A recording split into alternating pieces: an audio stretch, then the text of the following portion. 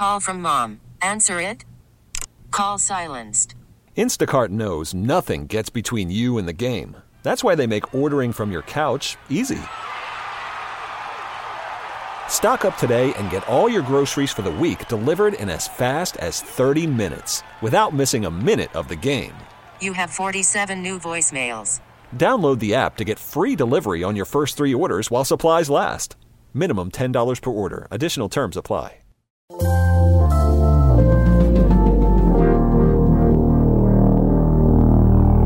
Bradfo Show. That's my open? That's what they used to call me, Swivel Hits Bradford. That's my open. I'm waiting for you to justify your stupid opinion. Bradfo Show.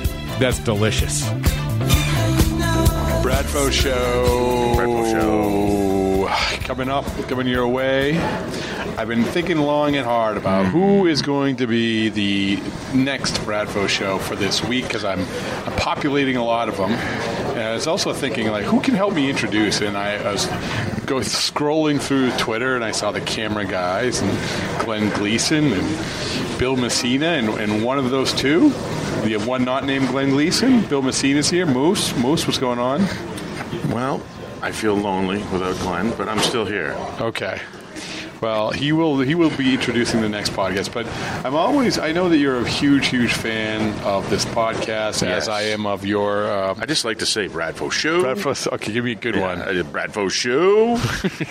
I feel like there is a panache that anybody, young and old, can bring to introducing the Bradfo Show, and you always bring a little something extra. You know, I had a little bit of I call it a craving, I don't know what you want to call it. I feel like you need your next one to be somebody with a beard, a good beard, thick. Good beard. You know what I mean? I appreciate a good beard.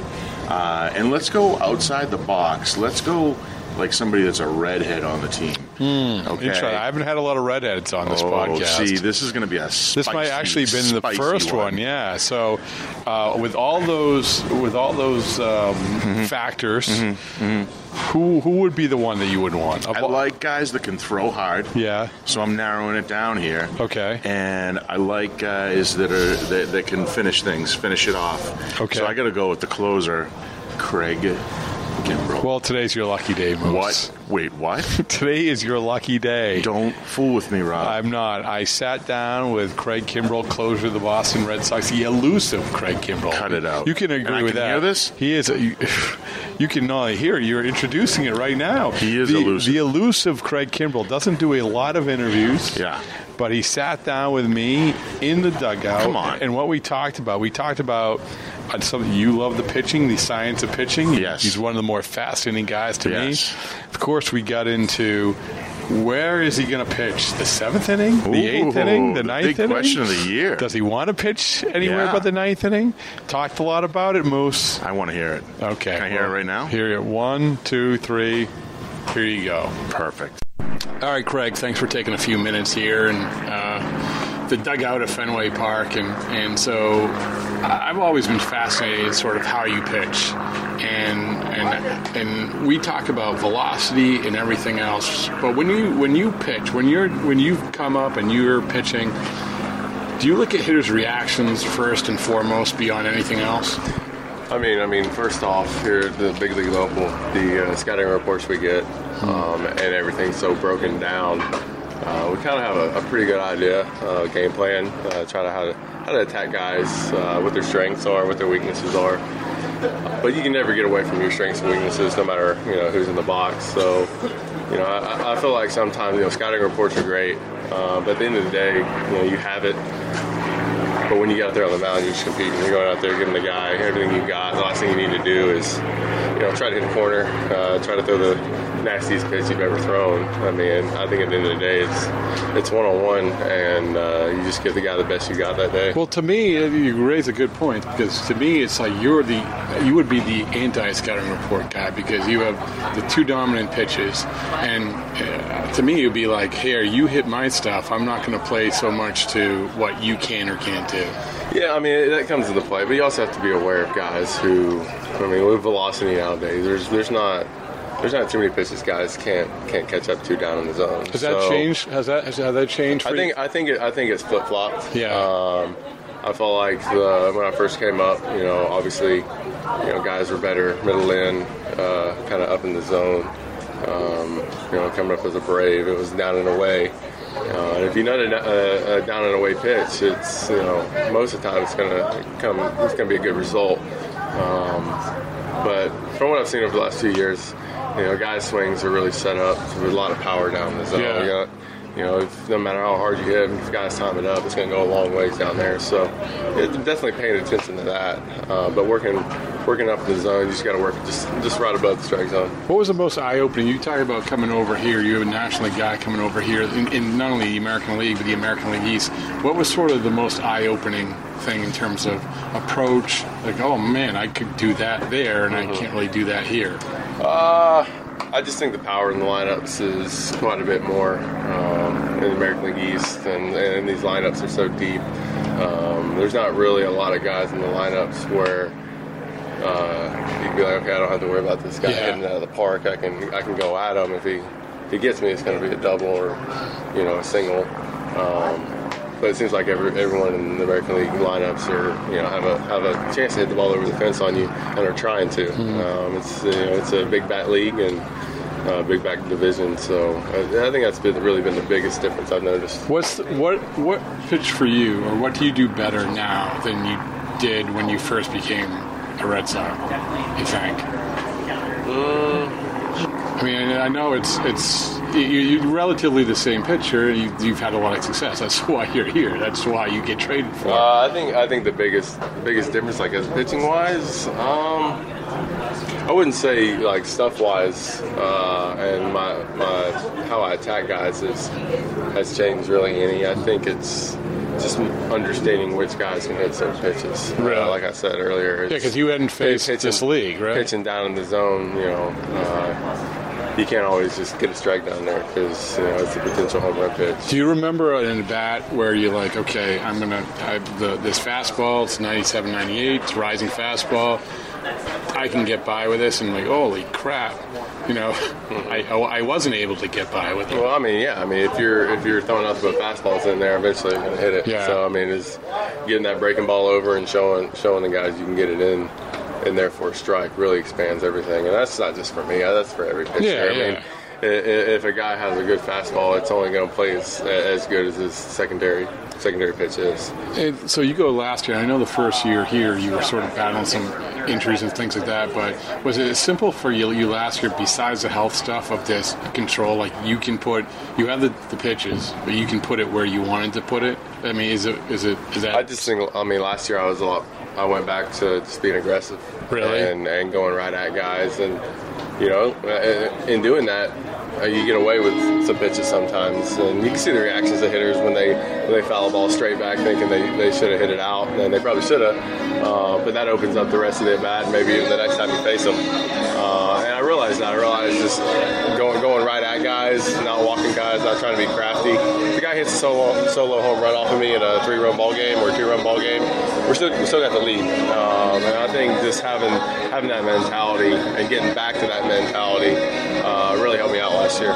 So that first year was like sort of worrying about I have to know hit this hitter, I have to know that hitter, I have to finesse it a little bit more, and then you just come out and say, hey, all right, you know what?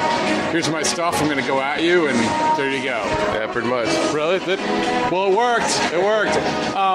So, I talked to, last year, I know a lot has been talked about the 9th inning, 8th inning, and everything else, but one of the things that interests me is that I talked to Billy. You know Billy Wagner at all? Oh, yeah, I know Billy really well. Yeah, so Billy was here. He was awesome. I really enjoyed, him talking. He came as an 8th inning guy, and he was really honest about, this is how hitters approach you in the 9th inning, this is how they approach you in the 8th inning. Like, you pitched in the 8th inning last year 5 times or something. I don't know if that's enough to tell or if you've talked to guys, but to me, it's not just you're pitching a different inning. Like, talking to Billy is sort of like the hitters act differently.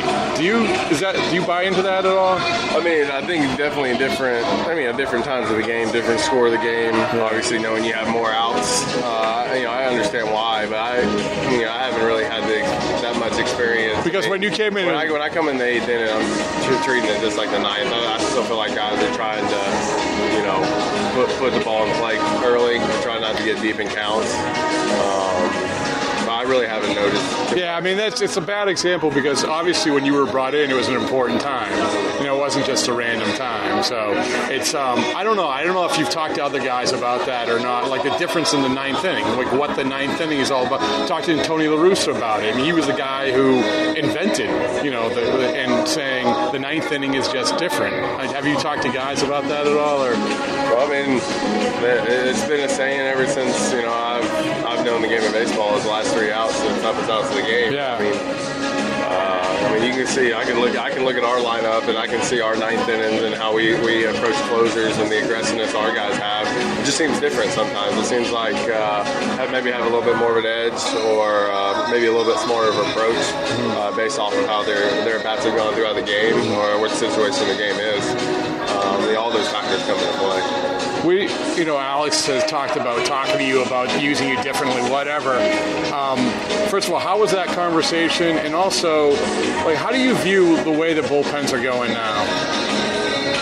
Well, first of all, our conversation was pretty basic and straightforward. Yeah. And talked about situation and nothing that I've never, been accustomed to, coming in and getting out of a situation or, trying to say we got a game close and it's a big game, coming in and getting some guys out of situations in the 8th inning. From the conversations we have, it hasn't been, too different than what I've always known. It hasn't been like, we're gonna flip-flop the world of relief pitching and. No, not at all. No. So was that nice to talk to him, like into that way? Well, absolutely. You want to be on the same page as the guy making the decisions about how the game's gonna roll, and I think as long as the whole team is on the same page, in any kind of work field, everything works better and flows better. So what do you think about the way the bullpens are going? You're obviously a student of the game. So when you look at the way that things are going in baseball and the way the bullpens are used, Addison Reed, a guy who was a closer, if you told me he was going to become, say, it's okay, I'll be a setup guy. What's your take on the way things are going? In the sense of just like that things are being valued a lot. Like when you became a closer, it was completely different. Now that was a few years ago, but the fact that Alex is having this conversation with you, the fact that Addison Reed is there, setting guys up, the fact that we have other examples, it is just the bullpen is viewed in a different light. Well, I think a lot of it comes out of analytics and looking at where the lineups swing around and who's coming up in the 8th. And if it's more important to get through that 8th inning to get to the 9th inning and things like that. I think analytics are great, but you still can't measure what it takes. But that's what I'm talking about, though, right? Yeah. I mean, so that's the difference. I mean, to me, that's the biggest difference. I mean, my view of it is, it's very, very important in the 8th inning if the middle lineup's coming up. But if the bottom lineup's coming up in the 9th inning and those guys get on, well, before you know it, the middle lineup's back up with runners on and a lot tighter ball game than maybe it was in the 8th inning. Right. And so when you have, when you talk to people about that, it's like obviously you know the value of those last 3 outs no matter what. Do you want to articulate that to say, hey, you know what, I'll do whatever. I'll come in whenever, but I also want to, my feeling is I know what it's like to get those last 3 outs. I don't know if if it's a back and forth conversation or it's just whatever. Well, yeah, I mean, my whole thing behind it is, if I'm coming in the game, I'm coming in trying to finish the game. So if I do come in the 8th inning, I have full expectations to go back out there for the 9th and close it out. Which is what happened for the most part, unless the game got out of hand last year. Yeah, unless we scored 10 runs. Well, that happened a couple times, right? Yeah, it did. So I can appreciate that. I mean, I can appreciate the fact that last 3 outs, like I said, La Russa said this. It's an interesting conversation now. I think it is, because I think when people say the 7th inning all 3 innings are important. You can't. I'm not going to have a chance to get the last 3 outs in the game unless we take care of what happens in the 7th and in the 8th inning. I mean, I'm not going to get a chance to pitch in the 9th inning if we don't take care of what happens in the first inning. Right. So it's really based off of team effort just to get to that point. Right, but what if you are the guy like in the 7th inning? Could you understand that? The guy's pitching in the 7th inning? You know, if like okay, here comes Judge, Sanchez, and Stanton in the 7th inning. You know. Yeah, I don't think I'll be pitching in the 7th inning. No, okay, all right. That's good. I didn't think you would. But there's guys. I go back to when they started the whole Joe Madden started. It's just different. It's a bigger conversation, and I just find it interesting because this is the way it's going. What do you like as we sit here right now? Do you have any idea of how long you want to pitch or play? You're a young man, so maybe there's a lot of factors that come into that, and the number one thing is health. Obviously, as long as I can stay healthy, I feel like I'm still on a good team that has a chance to win. I think I'm gonna play as long as my body allows me to. But there's a lot of other factors that come into that. You're a workout. You like working out. Yeah, I like it. Yeah. It's fun. When did that click in for you? I've always liked to work out, but I think over the years, just trying to modify it and realize what's good and what's bad for me, and really what to focus on. And that's why I always try to do my workouts after the game. Do most guys do that like you do? We walk by you in Tampa, and I know you do this all the time, but we don't. Like, we walk by you, and you're using a medicine ball like after you had pitched. And do most guys do what you do? I think a lot of late inning guys do. Do they? I'm preparing for the situation towards the end of the game late at night, so I kind of want to train my body to be ready later on in the day. Because some guys lift before, right? Yeah. That's always bizarre to me. There was a point where I used to lift before the game too, but it got to a point where I felt like I was fatiguing myself before I got out there and actually did my job. So kind of modified it to working out afterwards, and it kind of pushes me too. If I go out there and throw 15, 20 pitches, I'm pushing myself after the game. So the next time I go out there, I throw 35 pitches, I'm not as gassed. Right. I'm just kind of trying to train my body to overexert myself, so when those times comes, I'm not struggling. You have to be disciplined, man, to work out after a long day of work. That's just, I'm used to it now. I actually enjoy it. You like it? Yeah, I can tell that. Helps me go to sleep too. Does it really? Yeah, when you're pitching at 10 o'clock, probably 11 o'clock tonight. And it's hard to get ramped up into the game. Your adrenaline gets going. So sometimes getting there and getting a workout, kind of helps me calm down and so I can rest at night. That's good. Well, last question: how are you doing? How you feel good? Like obviously it was sort of a weird ramp up to this year. Did it like when you hit Tampa? Did it seem like physically? Did it seem like okay? Got a couple in. I feel okay. You were throwing all right. But are you starting to feel as it's gone on? Yeah, I'm definitely starting to get to that point. To say I'm 100% ready to go, I'd be lying. But I'm good enough to go out there and get outs and still try to work on and find the rest of what I got. So very close to that. Hopefully we'll see that tonight. What was the thing that didn't feel quite right? It's just timing. I think getting comfortable on the mound, getting used to the ball coming out of my hand and things like that. Not yanking the ball and trusting it and things like that. That it just takes time throwing and long tossing and working on things like that. And you can't see me going out there and getting the soreness that you get in a regular season game. And just trying to getting all that taken care of and under control. All right. Well, I'm glad everything's going well with your family. I'm glad everything's going well here, and I really appreciate you taking some time. Okay. Thank you. Spring is a time of renewal, so why not refresh your home with a little help from Blinds.com? We make getting custom window treatments a minor project with major impact. Choose from premium blinds, shades, and shutters. We even have options for your patio, too.